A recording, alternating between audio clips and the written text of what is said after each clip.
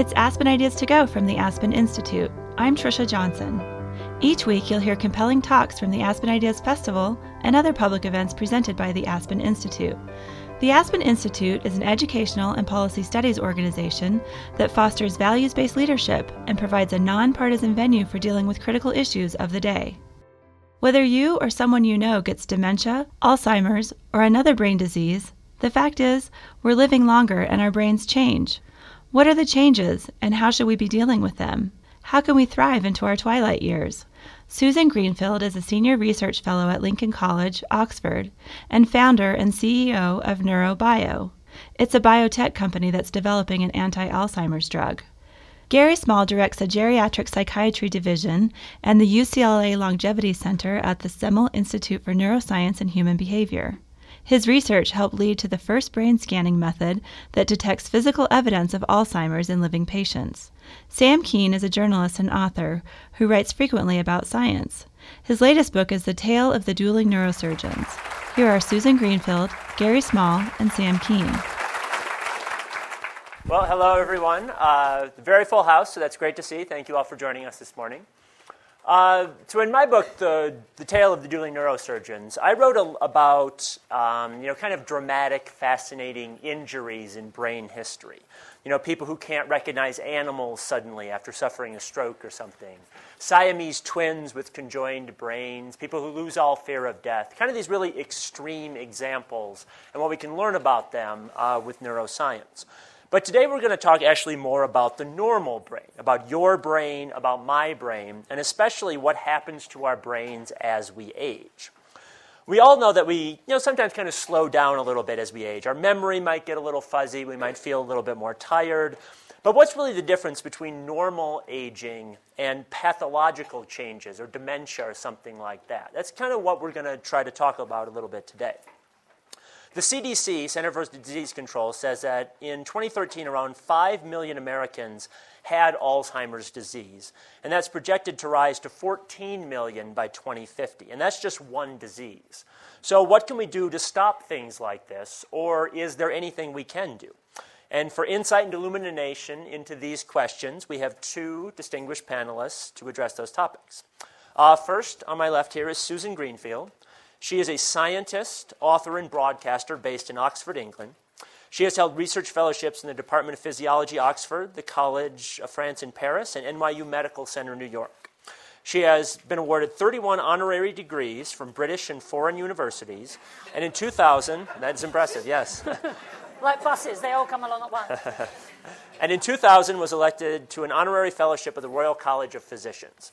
She currently holds a senior research fellowship at Oxford University, Lincoln College, and is founder and CEO of a biotech company, which you can find at www.neurobio.com, that is developing a novel anti-Alzheimer's drug based on her research into neurodegeneration. And on the far left is Gary Small. Gary Small is a professor of psychiatry and aging at UCLA, where he directs the Division of Geriatric Psychiatry and the UCLA Longevity Center. He focuses on early detection and prevention of Alzheimer's disease and age-related cognitive decline, including brain scan techniques to detect Alzheimer's in living patients. He's written 7 books, including the New York Times bestseller, The Memory Bible, and his most recent book is 2 Weeks to a Younger Brain. Scientific American also named him one of the world's top 50 innovators in science and technology. So the session is going to work generally like this. I'm going to have both panelists introduce themselves, and then I have some questions for them. And then we're going to, at the end of it, turn it over to the audience to ask questions. So be thinking about anything you'd like to ask. So without further ado, if I could have each of the panelists just tell us a little bit about yourself. I think we'll start with Gary to kind of give a clinical overview, and then we'll go to Susan. Clinical overview, so I don't start with kindergarten or anything like that? If you want to. But actually, I started out, I was interested in philosophy. I even thought of becoming a concert pianist. But my father was a doctor, and he gave me some advice. He said, Gary, you can do whatever you want in life. Just make sure you go to medical school first. So I followed his advice, and I got into it. I enjoyed it. I got very interested in research. I studied psychiatry in Boston and then geriatrics. And as I got more and more into geriatric psychiatry, I realized The big problem is that as our brains age, we forget things. And it's a very gradual process. And Sam mentioned some of the statistics about Alzheimer's disease. That's the big fear we all have. Sadly, we don't have a cure for it at this point. We have some symptomatic treatments. But our work at UCLA has been focusing on early detection and hopefully prevention, because we think we have a better shot at protecting a healthy brain rather than trying to repair damage once that damage becomes extensive. So in that journey and trying to understand and deal with those issues, I was fortunate to link up with a very talented brain scanning or brain imaging group at UCLA. We have some of the world leaders there. And we've developed PET imaging, MRI imaging, so that we can really peer into the brain and find out what's going on very early in the process. And in fact, a number of years ago, we invented the first PET imaging method that could visualize the physical evidence of Alzheimer's disease, these little amyloid plaques and tau tangles that build up in the memory and thinking areas of the brain. And as we've studied these kinds of technologies over the years, we've discovered that, guess what? Those little plaques and tangles start building up years, even decades, before we have symptoms. Now, often when I tell people that, they get a little scared. They think, oh my God, I've got Alzheimer's in my brain. And we can talk about what that means later, but I think there's an upside to that. Because if we can detect the problem early, that means we can start treating early, or at least at this point, start testing innovative approaches to protect the brain. And in addition to the medical approaches, we've been very keen on looking at how lifestyle affects our brain. And in fact, it can do quite a bit. We all have much more control than we realize in terms of protecting our brain health and even staving off the symptoms of Alzheimer's disease for many years. So that's kind of a brief overview of what we're doing. We have a lot of interesting projects. At UCLA, we have an Alzheimer's prevention project. We're identifying people in the medical record and those who are at risk and putting them on a lifestyle program to protect their brain. We've taken that technology that we invented at UCLA, we've licensed it, and we're now about to launch a phase 3 clinical trial with a company to try to commercialize that. And so we're very excited about the research that's going on in our projects at this point. And Susan? Oh, good morning, everyone. So, unlike Gary, I hated science at school because it was all about the amoeba. If ever you were subjected to learning about that, it's you draw a circle and then you draw an egg timer, then you draw 2 circles, and that's the amoeba reproducing itself. It's pretty boring. No one told me why distilling water was interesting, and frankly, I found that science was all about facts, and all you had to do was learn them and regurgitate them, compared to history and literature, which was all about why people fell in love and why wars started and human nature and what makes an individual. So I ended up doing what we call in Britain classics, that's to say Latin, Greek, ancient history, and just for additional rigor, I also did maths. So my background wasn't at all a scientific one, and I empathize with people who feel that scientists can be patronizing, use acronyms, use long words, and tell them they won't understand anything, because I have been there, so I know what that's like. That said, the study of Greek gave me an interest in philosophy, and in turn an interest in the mind. And when finally at Oxford, where you couldn't do philosophy on its own, I did it with psychology, I discovered this new way of doing things, which was a scientific approach, which I hadn't appreciated at school. And I therefore switched to physiology, and in the end ended up doing a PhD in neurochemistry without any basic chemistry whatsoever, which was says a lot for Oxford. I know some Oxford people here. The professor of pharmacology, when I went through the interview, he said, do you know what a millimolar solution is? And that's the equivalent of saying to someone, have you heard of Shakespeare? And I said, frankly, no. And he said, well, never mind, you can tell us about Homer in the coffee breaks. And that was how I started. But the reason I say this is because I think science should be about questioning things. And if you come from an orthodox background, as I did, you do challenge dogma because you don't know the dogma in the first place. It's a bit like the bumblebee flying. Yeah? And so it was then, to cut a long story short, when I came to work on neurodegenerative diseases. As you may be aware, Alzheimer's disease, which is the one that perhaps everyone talks about most at the moment, is not a natural consequence of aging. If you remember anything, remember that. It is not a natural consequence of aging. It's a disease of older people. but it's not a natural consequence of aging. And if it's a disease, there must be an underlying mechanism. And if only we could discover what that mechanism was, we could intercept it and stop the progress. Now, although there's much commendable work going on with slowing things down, with encouraging healthy lifestyles, in my view, we will only get to where we want to be and solve this huge burden that is going to be facing society, both in humanitarian terms and socioeconomic terms. We'll only be able to solve that problem by intercepting that mechanism, by getting a treatment that effectively stops any more brain cells dying. Okay, so to cut a long story short, and again, rather like Gary, I'm happy to amplify things, but this is just an overview of where I'm coming from and in my approach, which is very different from the conventional one. And that is to challenge the idea that the main target should be this amyloid, which Gary's mentioned. Amyloid, after the Greek for starch, are deposits in the brain that characterize, especially post-mortem, the Alzheimer brain. But I would argue back, if that was the good target, if that was the sole problem, then two problems. Why is it, with all the muscle of the pharmaceutical industry, which has targeted amyloid, there has been no effective drug clinically as yet for the last 10 years? And secondly, why is it that given every cell in the brain has the potential to generate amyloid, why is it only certain cells in the neurodegenerative disorders, in particular Alzheimer's, are selectively vulnerable? So if that is the case, although that's part of the jigsaw, and in science we tend to rubbish each other very quickly in a rather stupid way, and of course we're all partly right and all partly wrong, and we zigzag forwards and all try and really find the truth. Of course amyloid plays a part, but in my view, and perhaps Gary will part company with here, if not, I'm happy to discuss this, we need to find the more constraining feature of the brain that then in turn may trigger the production of amyloid, something that characterizes only a certain population of brain cells. And very briefly, what we now know, contrary to, again, the accepted wisdom, the neurodegeneration doesn't start in the outer layer of the brain. It starts deep down in an area called the brainstem, which is an extension of the spinal cord. It's a very basic hub in the brain that contains all the very basic features requiring functions for living, but it contains brain cells that sort of work like a fountain going throughout the brain. And these cells come from a different part of the embryo, even when the brain is just a sandwich before it is fully in its three-dimensional configuration.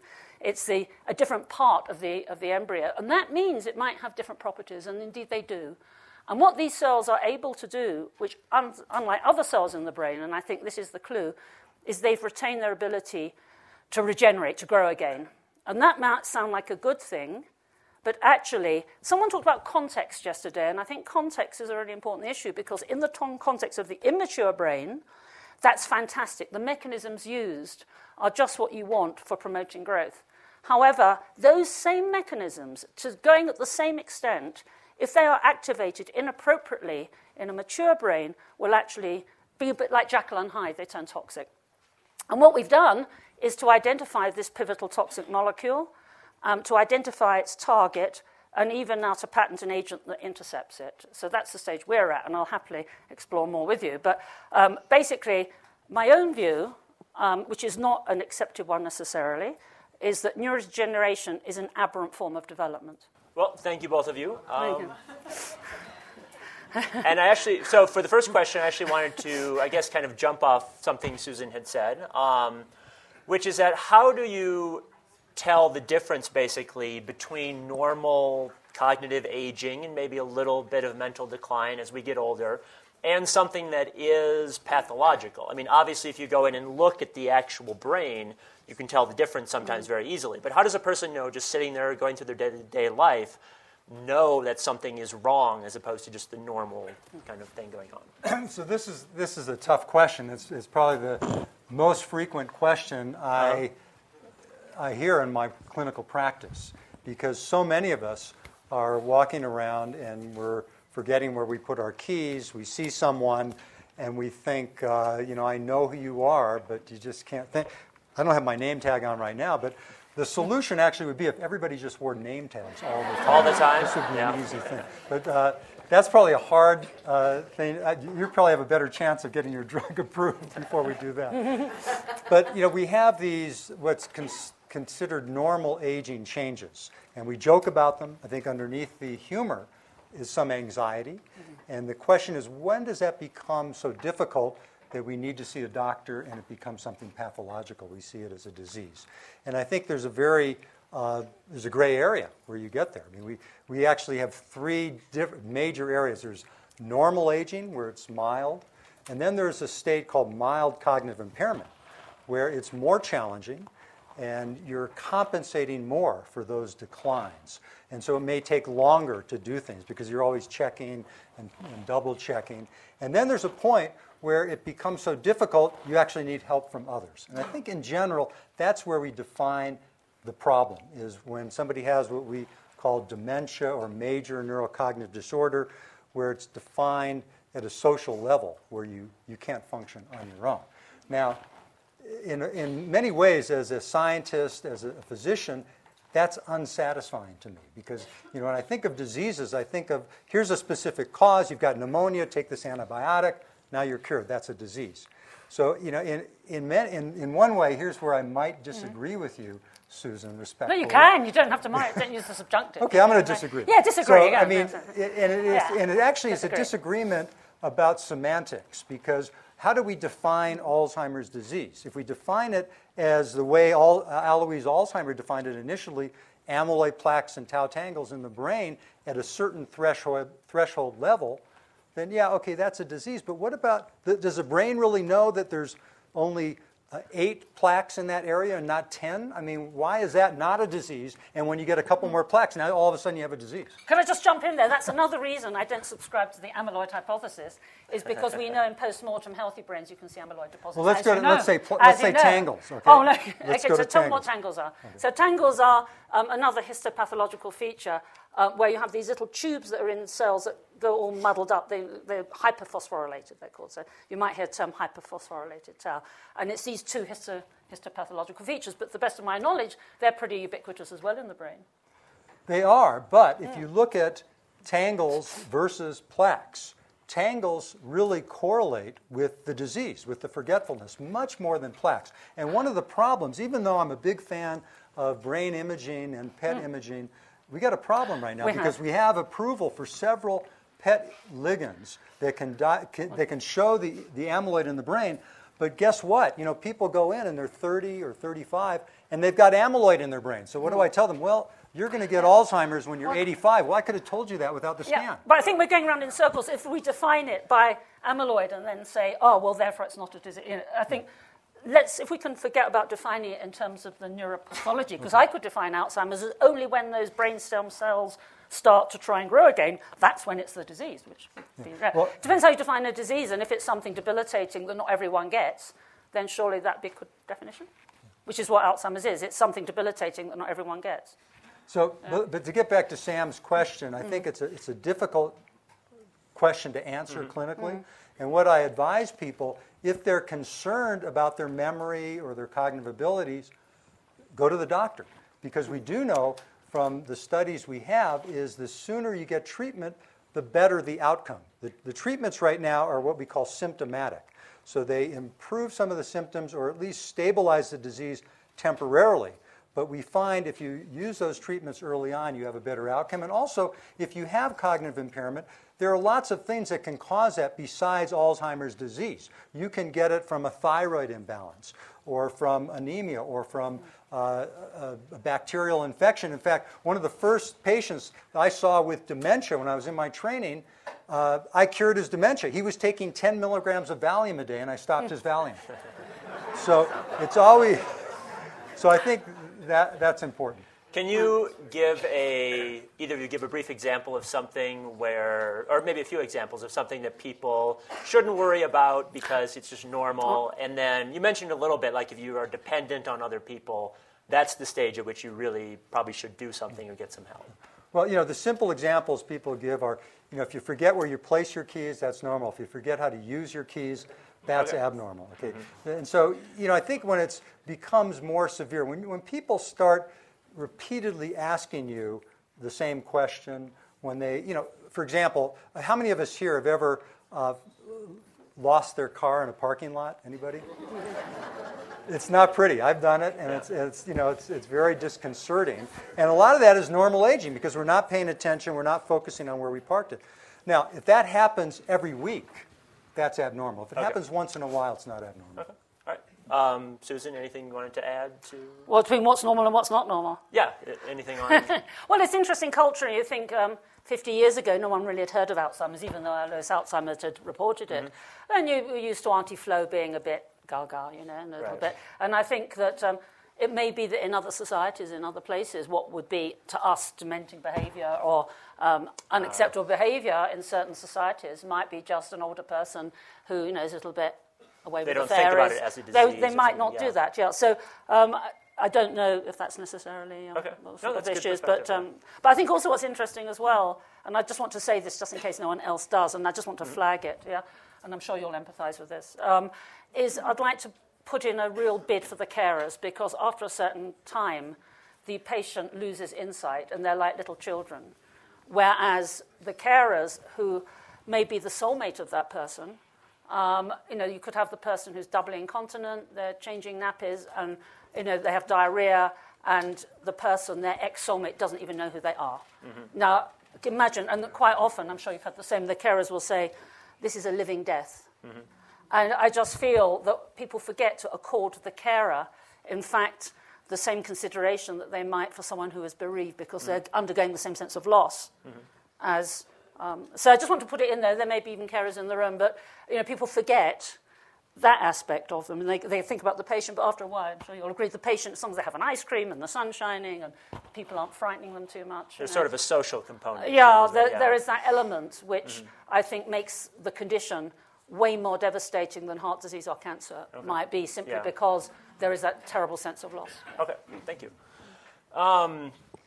So this might spark a little bit more disagreement, but what is the best guess out there right now for what actually is causing the problems? Is it the plaques and the tangles that are the problem? Are they a side effect of something else, or? Actually, I think we probably will agree more on this. Oh, no, that's a shame. No, look, they want us to have We'll find some controversy. Yeah, no, in Britain we're always very adversarial. Well, this is a huge... Let's have a fight. This is a big challenge because, as we mentioned earlier, the disease was defined by the plaques and tangles, but the brain is very complicated. There's a lot going on. For example, if you look inside those plaques, you see evidence of inflammation. So inflammation is a good thing. If you sprain an ankle, your ankle gets red and it gets sore and it gets hot, and that means your inflammatory cells are repairing the debris, and it's great. Trouble is, as we age, that inflammatory system kind of cranks up too much, and we have too much inflammation. It's not only just aging, but obesity, overweight, other risk factors. And so I think that inflammation is a big problem, and we really have to focus on that as well. And there are other mechanisms. There's the immune system. There's lots of things. And one of the problems we've had with the field, with drug discovery, is that we've become monomaniacal. I mean, we talked about the plaques and the tangles. It's the beta amyloid plaques. And the people who subscribe to that theory we call the Baptists. And it's the tau tangles, we call them the Taoists. And so people, the scientists, they get riveted with this one approach, and as the ship is sinking, they're still hanging on to that. So I think we have to broaden our discovery portfolio so we don't miss innovative approaches. Yeah, I couldn't agree more. Can I just pick up on that, and then I'll say how I think it's caused. Yeah? For those people who here aren't scientists, and I suspect that's the majority, when you do science, it's not like doing an ordinary job. It's like bringing up a kid. It's yours, and you invest in it a lot of your own imagination and ideas so that you're not interchangeable. No two scientists will interpret data in the same way, plan experiments in the same way, and then plan a program in the same way. So it very quickly becomes a personalized thing. And therefore, because you're putting so much effort into it, and because it's an expression of who you are, it therefore becomes very precious to you. So imagine if you have a kid and someone comes along and says, actually, you know what, my kid's a lot better than your kid. How are you going to feel about that? You're going to feel rather defensive, you're going to be reluctant to relinquish it, and so on. So in science, although we are, in theory, objective and ruthless and impartial, actually, being humans, we can be not just conservative, but frankly biased in favor of our own work, simply because of the investment of time that's gone into it. So I think that's really a big issue. So that said, I'll now say my child I'll now bring out. So I think there is a clear path that we can tell, a clear story. If one accepts this idea that these hub cells, we'll call them, these brainstem cells, which are different from other cells, if they are damaged in some way, they respond differently from how other cells in the brain will respond if they're damaged. Everyone is familiar that if you have a stroke, you get partial or near complete recovery of function because other brain cells take over. So why is it then that neurodegeneration occurs? It is not a generic property of neurons. It can't be. So what is special about the cells that are lost? That means that if they are damaged, they embark on this remorseless cycle of self-destruction that we call neurodegeneration instead of just letting their neighbors take over. Now, as I mentioned, these brainstem cells, and there's now, I could show you about 20 different papers from 20 different groups showing that the damage can start there, including the tau pathology, by the way, starts in these brainstem cells. If they are damaged, they'll respond in a way that the other cells in the brain aren't able to do. They will respond by trying to grow again. Fantastic. Isn't that what you want? The trigger for cells to grow, the ultimate trigger, is the entry of calcium into the cells, okay? Which then mobilizes a lot of processes within the cell that promotes the growth of these so-called neurites and processes and so on. However, too much calcium in the cell, if it's not used properly, will go into the powerhouse of the cell, the so-called mitochondria, and if that happens, then it stops the normal powerhouse of the cell, the energy making. That will cause a leakage of electrons, which then causes something called free radicals, which then destabilize the cell membrane. So that's how the death will occur. Just if anyone is taking calcium supplements, please carry on doing so. This has nothing to do with calcium. Because often people are so worried, who've got osteoporosis, are worried about this. No, it's the entry of calcium within the neuron that is the issue, not the amount of calcium you're taking. Yeah. So what happens then is in the mature brain, if you've now had some damage, and this could be caused by free radicals, where the scavenging mechanisms are no longer as efficient, it could be caused by blow to the head, and we know there's enhanced issues with neurodegenerative disorders and blows to the head, for example, with boxing. Or it could be caused by toxins. It could be a whole host of factors. And rather than trying to tease those out, what I think is a fruitful approach is to say, once that damage has occurred, irrespective of the reason, now let's trace the course of events. And if these mature cells are responding by trying to grow again, they're actually shooting themselves in the foot, if neurons can do that. Yeah. By they're trying to compensate, and the calcium going in now, instead of being Dr. Jekyll, will be Mr. Hyde. And so more cells will die, and more cells will die because they're desperately trying to compensate for all the damage, which is why, as Gary said, it takes 10 to 20 years. Now, the crucial issue is to define what we think is the chemical, because then you could have hope. If we can stop any more cells dying, it's not going to give you back the brain of a 16-year-old, but even if you already have neurodegenerative disease, you could say, look, we'll just halt it in its tracks, take medication every day, it won't get any worse. Even better, once we know the fundamental mechanism, as I would like to think we did, my chart, then one could look for a so-called biomarker, and if wonderfully that biomarker could in some way be detected in blood, then the following scenario could happen. You could go to the doctor, like I'm sure many of us, like I do, for a cholesterol test, say, every 6 months. Very simple routine blood test. And the doctor says, well, I'm afraid there's good news and bad news. The bad news is, according to my chart here, you've got an elevated biomarker. I predict in 10 or 20 years' time, according to this chart, or perhaps even less, probably less, you will have dementia. However, the good news is we have a medication that stops any more cells dying. So if you take the medication now, before you have the symptoms will never come up. Okay. So the scenario would be a simple blood test accompanied by an oral medication. Now, I would like to stress that is a dream, but it is a dream nonetheless that would be socioeconomically viable. Remember, I come from a National Health Service country. It involves nothing that's ethically questionable, as for some with stem cells and so on. No complex machinery or intervention. So that is a doable dream. It's a doable dream, but it is still a dream. But that's what we're working on. So here we go, challenge. First of all, I love that you have this novel mechanism, and I'm very excited about your approach.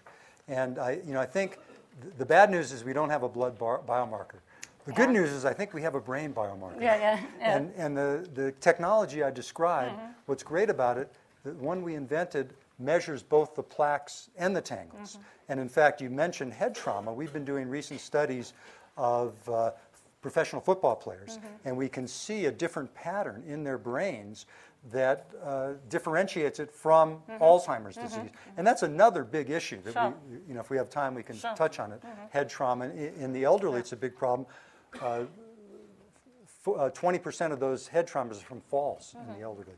So I think, I was sort of bashing the brain imaging a moment ago in a way because we don't have it paired to a specific treatment.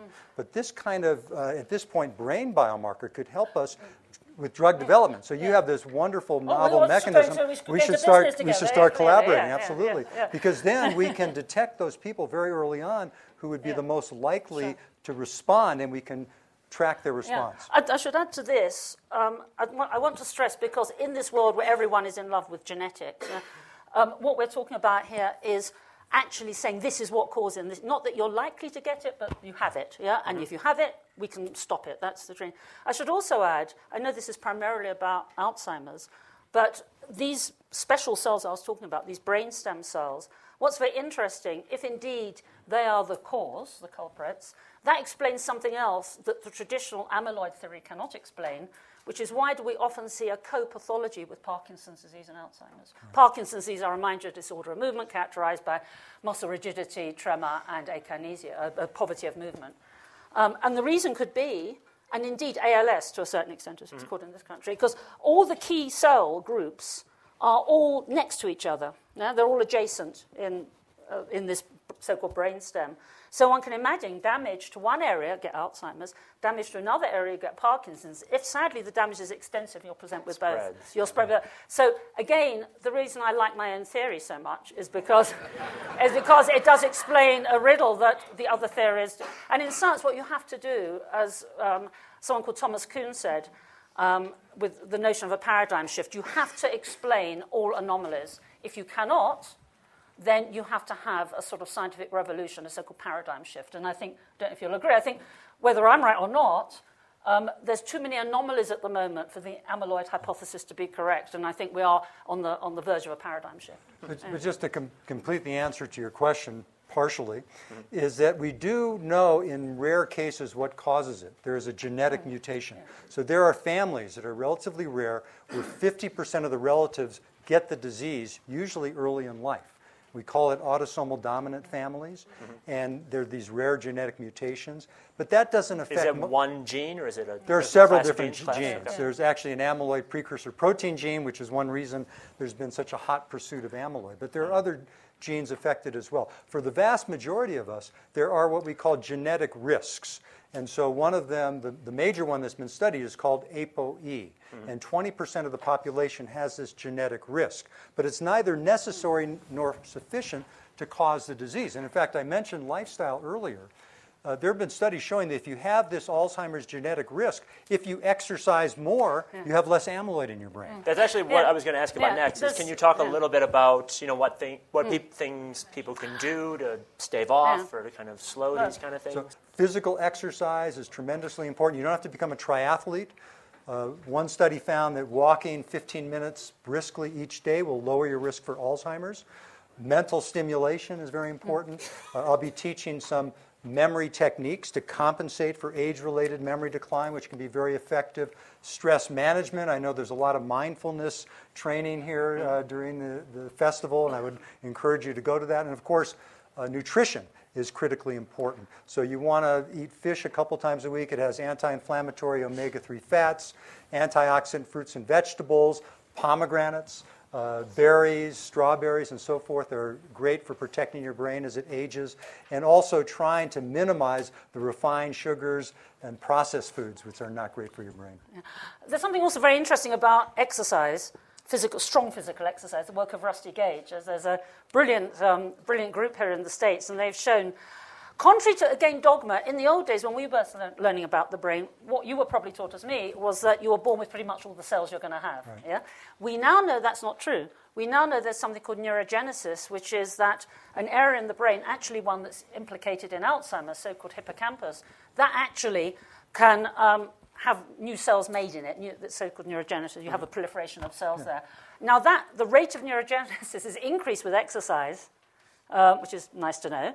And interestingly enough, it goes down with clinical depression. And bear in mind, one of the cardinal features of clinical depression is a disengagement with the world, an inability to want to exercise, and I find it very interesting on a more philosophical point, which we don't have time to elaborate right now, which is this notion of engaging with the outside world and actual mood and how that relates. But the fact that that can actually be related to the proliferation of more brain cells has to be a good thing. So yet again, exercise really is a good thing to do. Yeah, I mean, a bigger brain is a better brain, and many studies show that physical exercise will actually grow your hippocampus. But let me put a word in for mental stimulation, because I'm thinking about it. I'm not knocking mental stimulation. I know you're not, but I'm thinking about it because of your English accent, the famous London taxi driver study. So they found that London taxi drivers, the more years that they drove the taxi, the bigger their hippocampus. And what was interesting, it was the right side of the brain, and the right brain is a visual spatial brain. You have to tell them, though, that London taxi drivers are not necessarily like other... I don't know about the taxi drivers here in Aspen, but in London they have to undergo a 2-year... It takes about 2 years to learn all the streets of London by heart and the one-way systems and so on. Yeah. So I think in other places they might be more the control group, you know. So we're going to be looking at Uber drivers. Yeah. When you speak of mental stimulation, you always hear about crossword puzzles, things like that. Is that sufficient, or do you need to be like reading deep philosophy, like really getting into something? Or so, look, you know, if you have a choice, if you have 10 minutes and you can do a crossword puzzle or you can exercise. Yes. Because the evidence is stronger for exercise than mental stimulation. But having said that, one of the innovative studies we're doing right now at one of our collaborative sites, the Motion Picture Television Fund, is we're taking older people and we're putting them on stationary bicycles and getting their hearts going when they're in the zone. And once they get to that area where their heart is pumping, then we're having them practice their memory techniques. So we're going to see if there's a boost by doing the two together. Yeah, I think also there is a problem with the very word exercise. None of us like it, you know, whether it's mental or physical. It sounds like a chore you have to do. So, for example, personally, I discovered squash, which is not like exercise, you know. It's just fun. Because there's a ball? Because it's fun. You're not on a treadmill. It's about like life anyway on a treadmill, you know. You pay money to go on a treadmill game, yeah. Who wants to do that? Yeah? And so, again, what I think is great. I mean, for me, a very good source of stimulation is having arguments with people. That's a very good mental stimulation. There was a study because you're using a lot of skills. They compared a stimulating conversation for 10 minutes versus watching a Seinfeld rerun. There we go.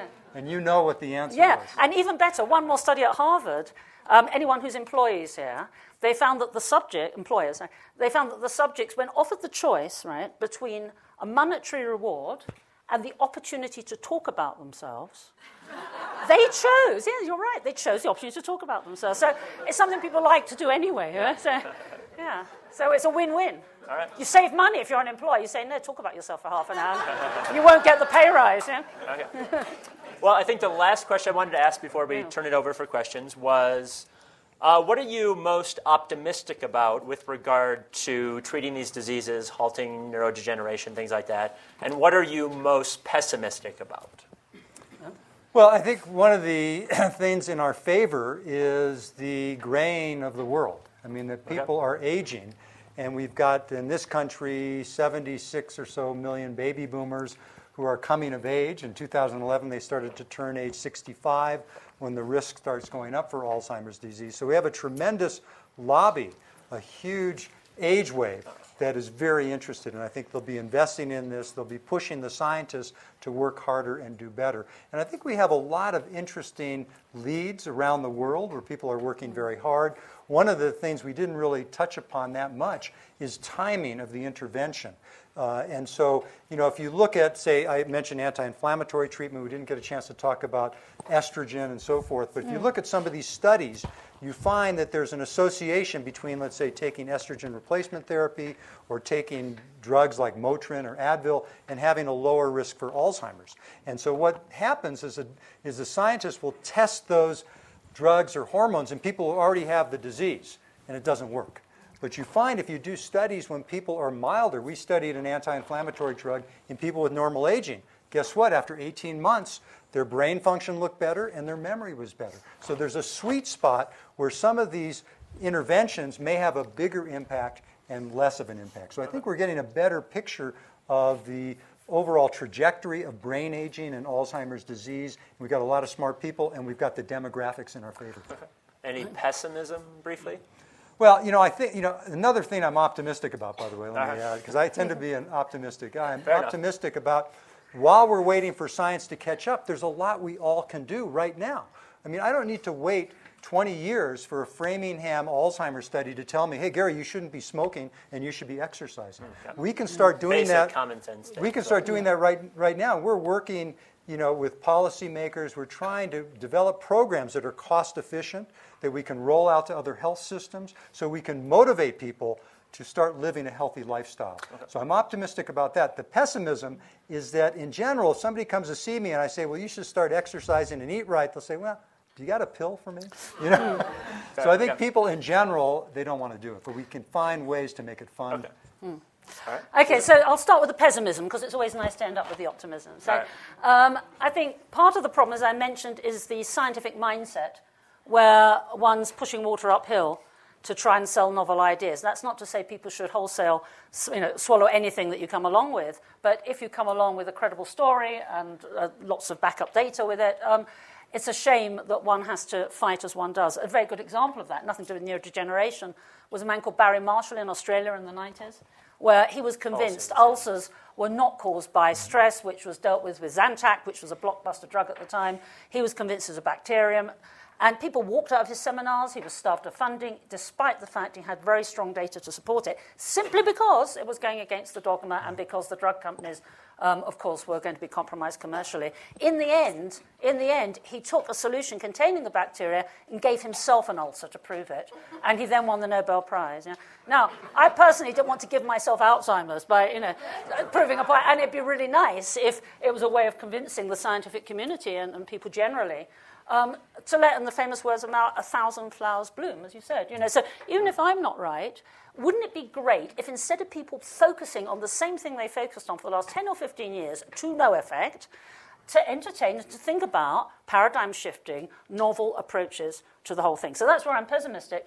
I'm optimistic because I think this is a solvable problem. It's not like inventing a time travel machine or a perpetual motion machine or something else that I really am excited by is how the brain generates consciousness. And if you talk about serious problems, that's up there with the Greek economic crisis. It's almost completely insolvable. Whereas this, one can see a critical path. One can see if we do this and this and this. And, so far I feel, I don't know if Gary agrees, that our approach has at least some traction. The big problem, incidentally, is, again, so much money goes into research for heart disease and cancer. By comparison, that for Alzheimer's is truly the Cinderella. And I think it's because even now, despite the wonderful work of someone like Terry Pratchett, who was a writer who came out and surveyed it, people are still, they don't like talking about it. In the old days, my mum talked about the C word, meaning cancer, because she thought if she said the word cancer, she'd get it, Right. And I think people still feel if they discuss and talk about this, it's going to, the gods are going to suddenly inflict it on them in some way, And I think one of the big problems, we need to get rid of that taboo. That's why I'm delighted everyone's here talking about it. But people have to put more resources in because, sadly, science is expensive, and it doesn't just come with a few kind of sealing wax and string anymore. It does require a lot of resources to do this, and especially to translate a good idea to something someone's going to put in their mouth takes a huge amount of resources, and one needs a lot of momentum there, I think, which isn't at the moment apparent. Yeah. Okay. Well, thank you both.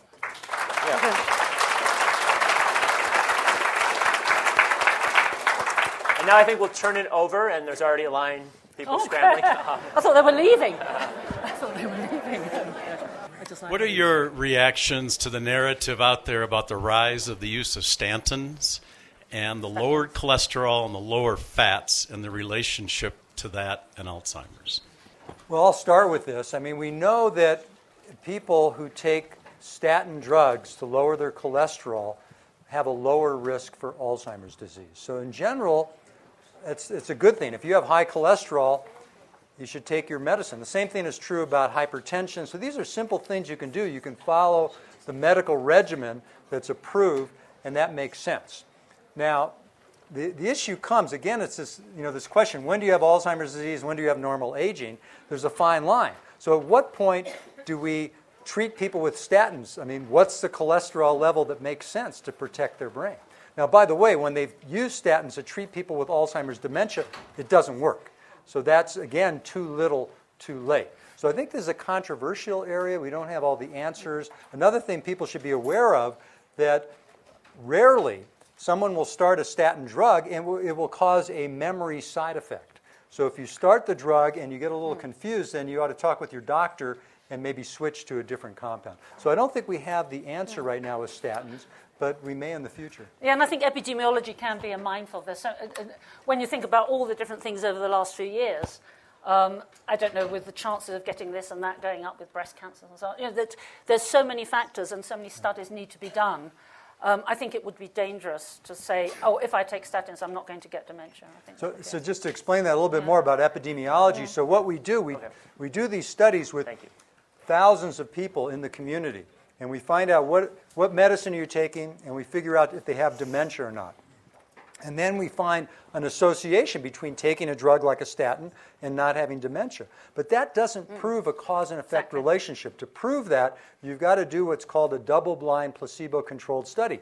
So that means that it's double-blind. Neither the doctors or the patients enrolled know who's getting a real pill and who's getting a placebo, an inactive pill. And that's important because, guess what? Placebo works about a third of the time, but it's only temporary. Can I just say about placebo, it's one of the great excitements that shows the immune system and the endocrine system and the central nervous system must interface, which is obvious, otherwise you'd have biological anarchy. But the whole point is that we now realize, and pharmaceutical companies realize, the power of thought and mental processes. And that's something, again, that I think is a very underexplored area. Yeah. Yeah. Next question. Well, in cardiology, they have preventative medicines, daily aspirin, statins to prevent heart disease. Is there any, even though the double-blind studies aren't out there, are there any quotidian drugs, herbs, ginkgo, aspirin, anything like that you would recommend people to maintain brain health after the age of 50, to keep the brain as good as possible, even if it doesn't prevent Alzheimer's? There's someone called David Smith in Oxford, who is actually an old colleague of mine from a long time ago, although we've taken separate paths, and he promotes folic acid. Don't know if you're familiar with this. Because what that does is combat something called homocysteine, which actually helps you not have heart attacks and cardiovascular. But the amounts of folic acid you have to take are truly heroic. And that has been sort of industrial amounts of folic acid to show. But he has got some promising results in terms of brain shrinkage and showing with heroic amounts of folic acid. That's the only one I know of. So I think aside from that, we don't have a lot in this area. One principle to keep in mind is what's good for your heart is likely going to be good for your brain. So good heart health will transfer to good brain health. The studies looking at anti-inflammatory drugs, and some have included aspirin, do show this epidemiological association, and the studies tend to show that in normal aging, they may be brain protective, but actually once somebody has dementia, they can actually accelerate cognitive decline. So there's a tipping point, and we don't know when that tipping point is. And the other problem with recommending these medicines as a preventive approach is they have a lot of side effects, and we don't have enough evidence to start giving them to everybody. There'll be a lot of problems. There's also a difference between taking something because perhaps you have a deficiency and taking something in mega doses. So, for example, there was a great phase at one stage for taking vitamin E and vitamin C as antioxidants. Because if you have these so-called free radicals, these molecular Rambos that sort of attack, by taking vitamin E and vitamin C, that helps against it. But one shouldn't confuse that with thinking that if you take mega doses of vitamin C, you're not going to get a neurodegenerative disease.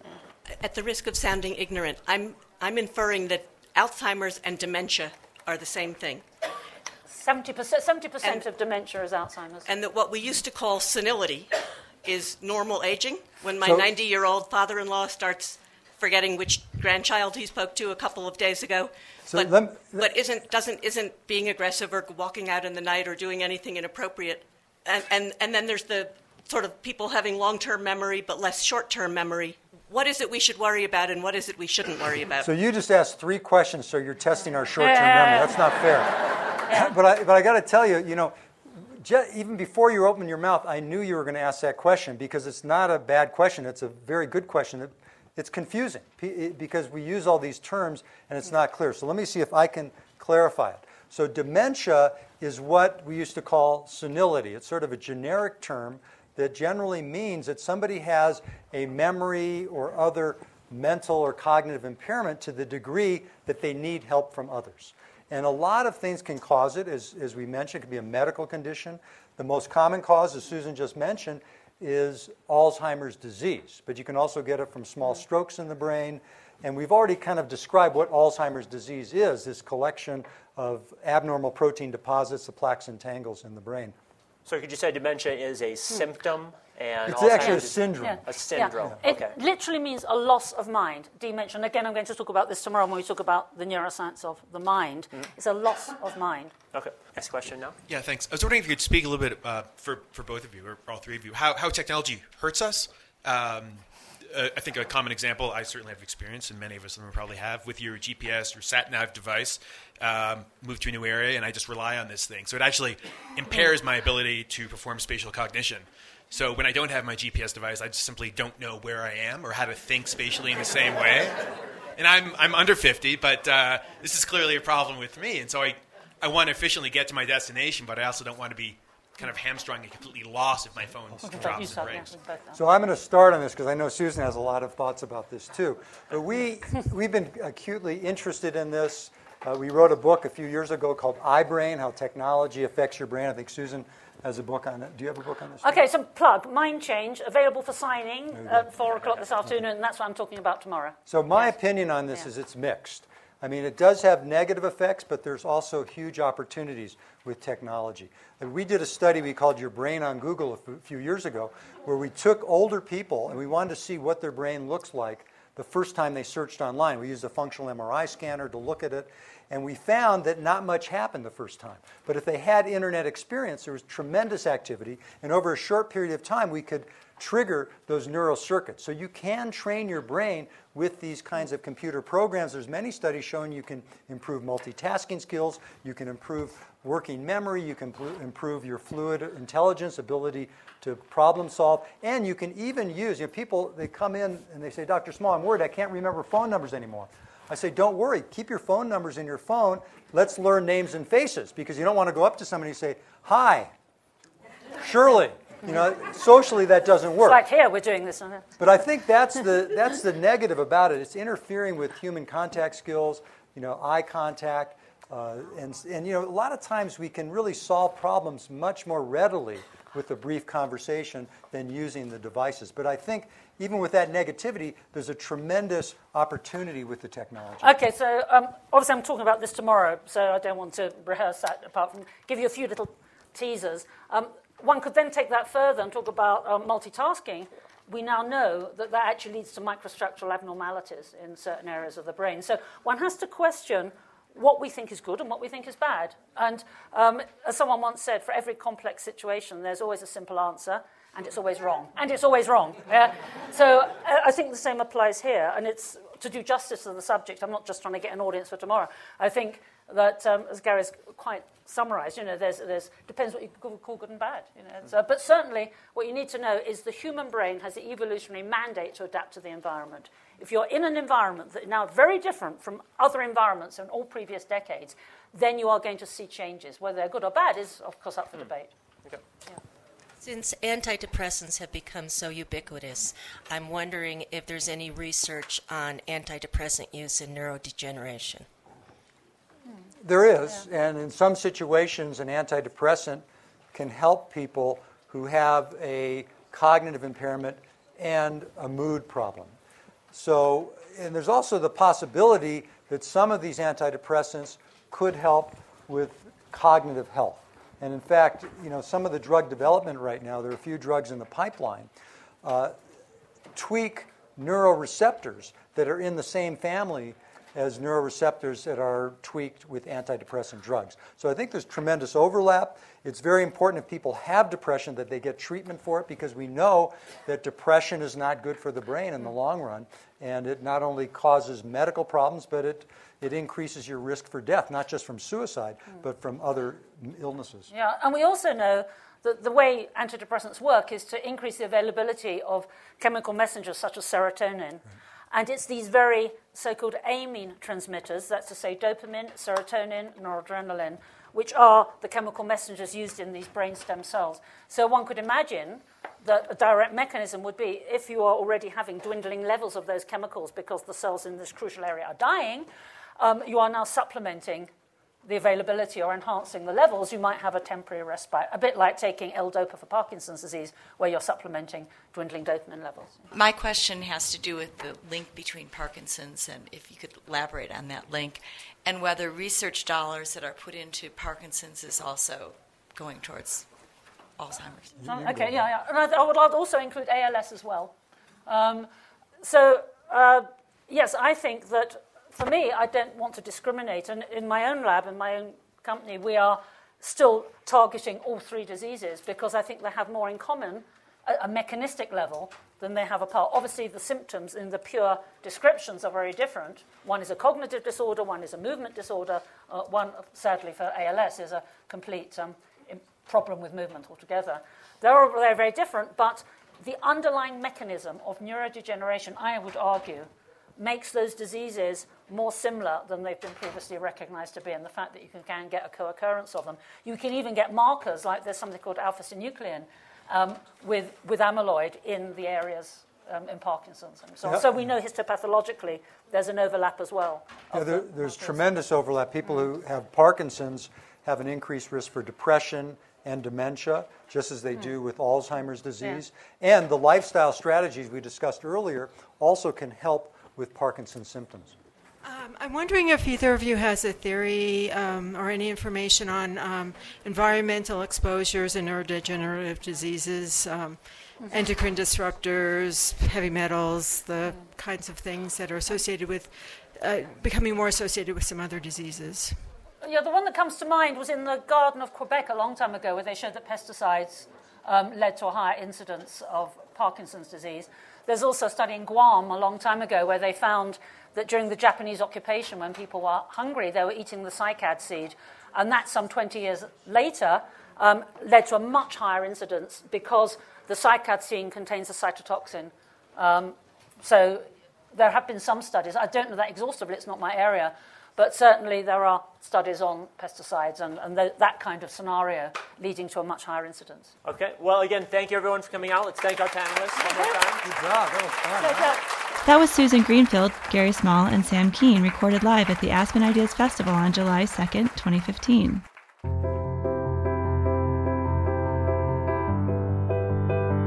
The Aspen Ideas Festival is the nation's premier gathering place for leaders from around the globe and across disciplines to engage in deep, inquisitive discussion and tackle the ideas and issues that shape our lives and challenge our times.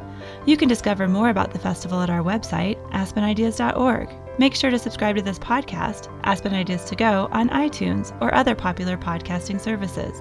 You can follow the festival at Aspen Ideas on Twitter and Facebook. I'm Trisha Johnson, Editorial Director of Public Programs at the Aspen Institute. Thank you for listening.